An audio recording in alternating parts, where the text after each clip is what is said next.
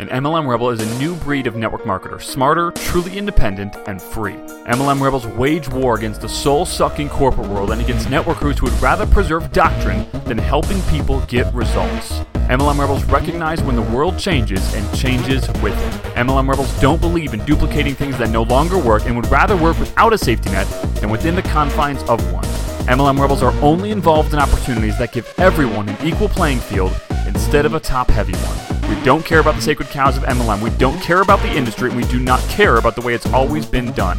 We care about people following their gut. We care about people being able to quit their jobs now. We care about people being with their family instead of their boss every day. We care about people being with their family instead of their team all day. We care about people living free. We believe a truly free networker has multiple streams of income. We believe a truly free networker's creativity isn't shackled by their company's contract. We believe a truly free network marketer actually knows how to market and that they run their business like a real business. MLM Rebels prioritize faith, family, business, sacrifice sacred cows, build their own empires, never rebel against each other, and change the world. MLM Rebels know they are not confined by doctrine, not stifled by the past, and know they are one business away. My name is Zach Spear, and welcome to MLM Rebels. Hey, what's going on, guys? I hope you're having an amazing day. I'm excited to spend a few minutes with you here right now, and today I want to talk to you about getting a little wealthier all the time, no matter what happens. And the reason I want to bring this up is because the circle that we kind of spend our time in and that we run in, which is network marketers and online marketers, and most of the network marketers, both of them, that we really spend our time with are those that are doing, pretty well for themselves. Sometimes we are at the kind of, fancier or higher end of that spectrum. And many times, and something that I really always need to make sure that we're doing is be at the low end so that we're stretching up, right? And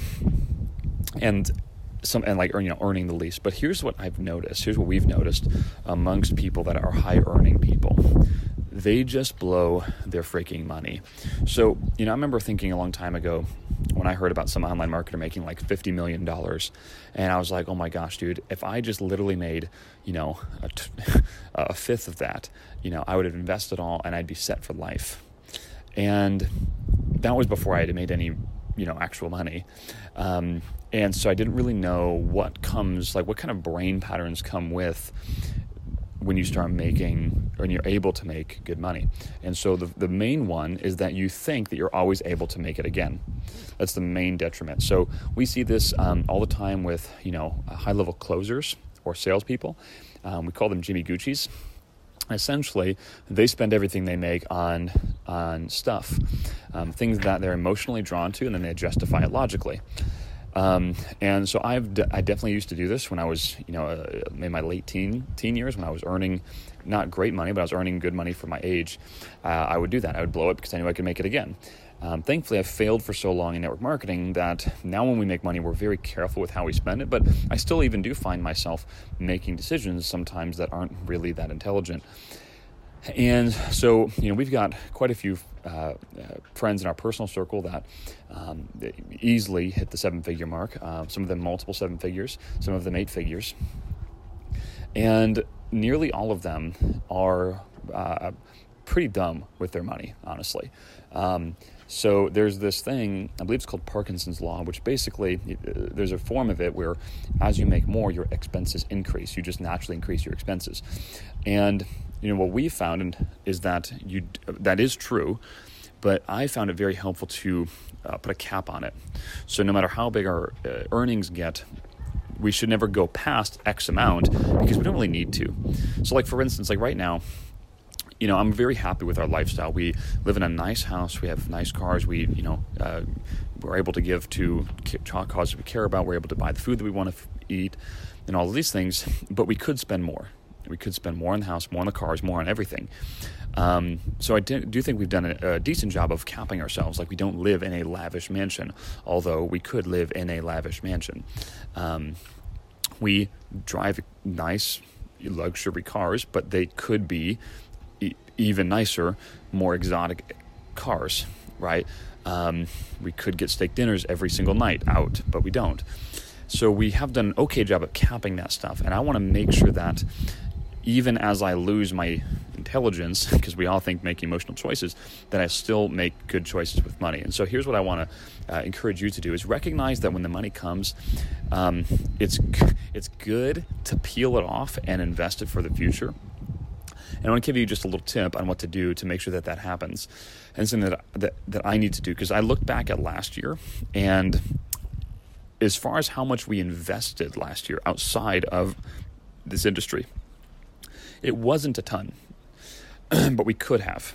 So in some ways, I'm very glad that we didn't, because we had times where we needed to heavily invest into our business. When we started the Lead Wheel up, we needed to heavily invest into that. We're still heavily investing into it today. And so we had cash on hand to do that. But I could have made a rule for myself that no matter what happened in the business, I peeled off X amount to push over into investments, regardless of how much I needed in the business at any given time. And so, anyway, here's the bottom line.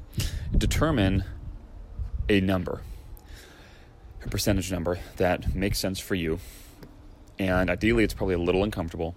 And every single time you get paid, so whether that be, daily, if you are, it could be daily, it could be weekly, it could be bi-weekly, it could be monthly, whatever the case is, set a number and have a percentage attached to it.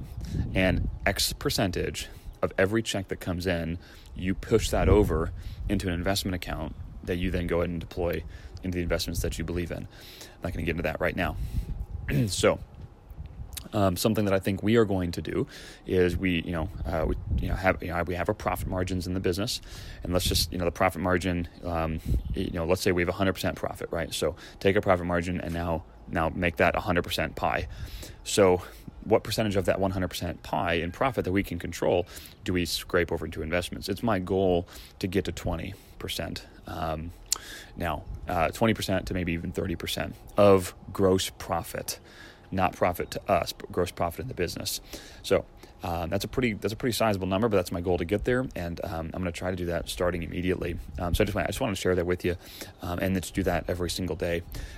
We get paid daily and weekly, so doing that every single day, and then no matter what happens, I'm always investing.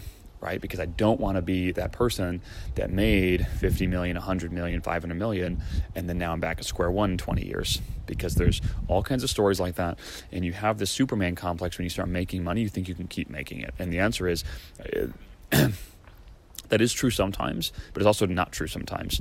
And you probably know of stories of people that I've just talked about. And let me tell you, when I'm hanging out with those friends that blow everything that they make because they think it's never going to stop, I personally don't think that they're that smart. And so I want a future that's more secure than that. So anyway, hopefully that helps, and you can find some value in that. And with that, guys, see you in the next episode. Talk to you soon.